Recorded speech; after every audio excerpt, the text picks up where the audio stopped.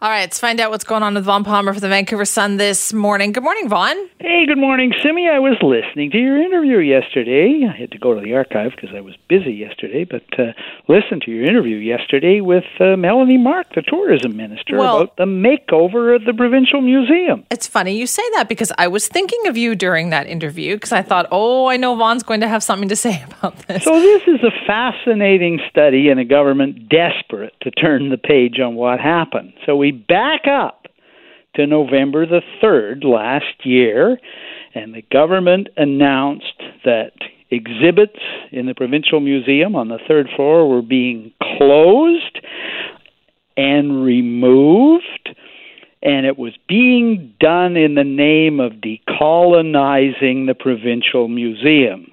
That's what Melanie Mark herself said, decolonizing. I'm listening to her yesterday, and the word didn't come up. It turns out that it's being done out of seismic problems in the museum. The museum's not safe. And in an opinion piece in the Victoria paper on Saturday, she says it's all about asbestos. No mention of decolonization. This tells you something pretty important. And that is that the government just got hammered here in the provincial capital region for basically gutting some of the most popular exhibits in the Provincial Museum for decolonizing the museum. The museum is very popular with tourists. It's also really popular with people who live in the provincial capital. They take their kids there. They go there themselves again and again. They love the place. And when the minister came out and said, with very little notice, by the way, they closed the museum at the end of December. They started gutting it in January the 1st. They had a big problem. It's taken them until now, which is almost 2 months, to come up with a new narrative that eliminates decolonization and says, no, it's all about asbestos and earthquake threats. I find this so interesting because you're right. I feel like at the beginning, they really misplayed this whole thing. The wording that they used, if they had just used some of this, what I heard yesterday, if they had been saying this a couple of months ago, I don't think they would have been having these issues. Well, I agree, had they come out, but they were grandstanding, right? This is all part of grandstanding. We're going to decolonize the museum, right? What they underestimated was, first of all, giving people almost no notice that they were doing it was seen as reckless and unfair and failing to consult the public. And second of all, they underestimated how popular the museum was in the provincial capital and how popular some of those exhibits were.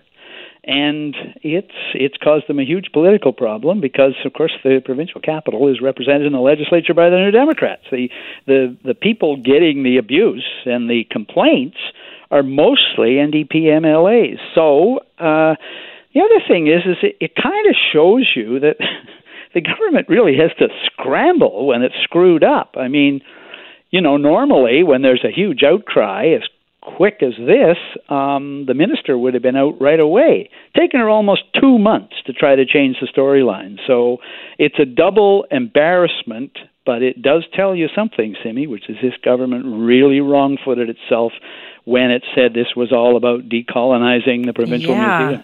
Exactly. There was so many other ways they could have talked about this that would have seemed perfectly reasonable, but you're absolutely right. They must also think we're incredibly stupid because changing the story without admitting they're changing the story only works if the original press release is not still posted on the Provincial Museum website and the minister's original tweet isn't posted on her social media account. But if folks want to find out what the whole story was, it's there right on the record, and they must think we're stupid that we're not going to notice they changed the story. I wouldn't be surprised if those were gone very shortly after you mentioned them. I also want to get an update here on Premier John Horgan. Yes, an update on the Premier. So it's been 3 weeks, as Premier's office statement yesterday. Let's see, it's been 3 weeks since the Premier completed his 35 radiation treatments.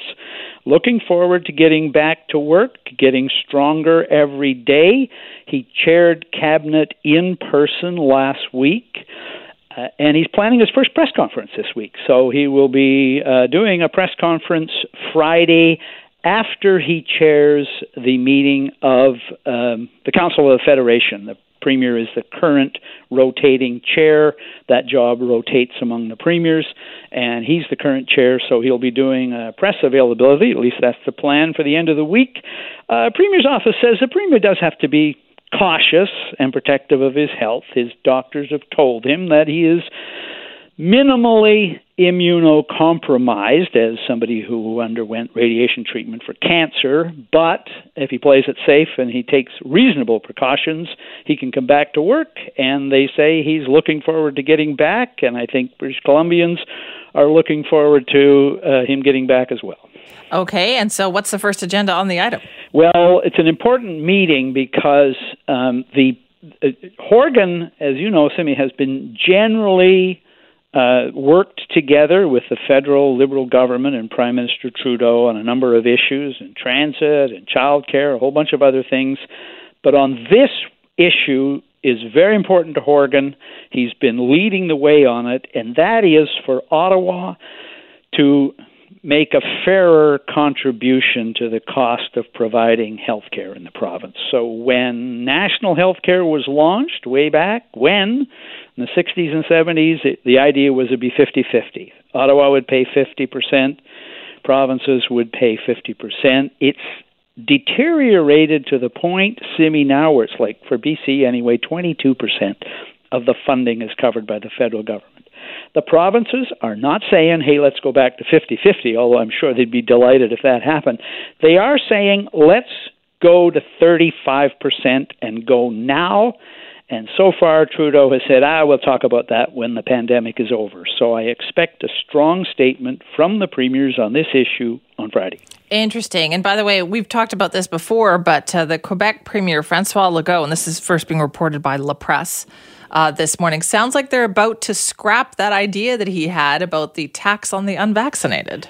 Yes, it does indeed sound like he's not going to do it, and I will refer the listener back to one of the great political columnists in the country, Chantal Hébert, who said way back on January the 14th that this was a trial balloon by Legault, but he wasn't probably going to go ahead with it. Right, that was the right call. It apparently isn't going to happen.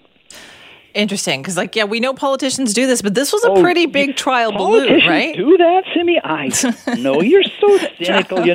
I'm glad you have me here to take some of the cynicism out of your outlook. Me too. I think something is new, and you're there to tell me that no, Simi, this has happened many, many times before. Thank you for that, Vaughn. That valuable service. That's Vaughn Palmer from the Vancouver Sun. Yes, it is being reported in Quebec this morning that think about how much discussion that generated. That trial balloon wasn't just a Quebec trial balloon. It was everywhere, right across the country. Politicians and premiers in every province were finding themselves having to weigh in on this idea. And sounds like this afternoon there will be a press conference in Quebec where the Premier François Legault will say they are no longer going forward with the fine on people who are unvaccinated. I know, interesting times.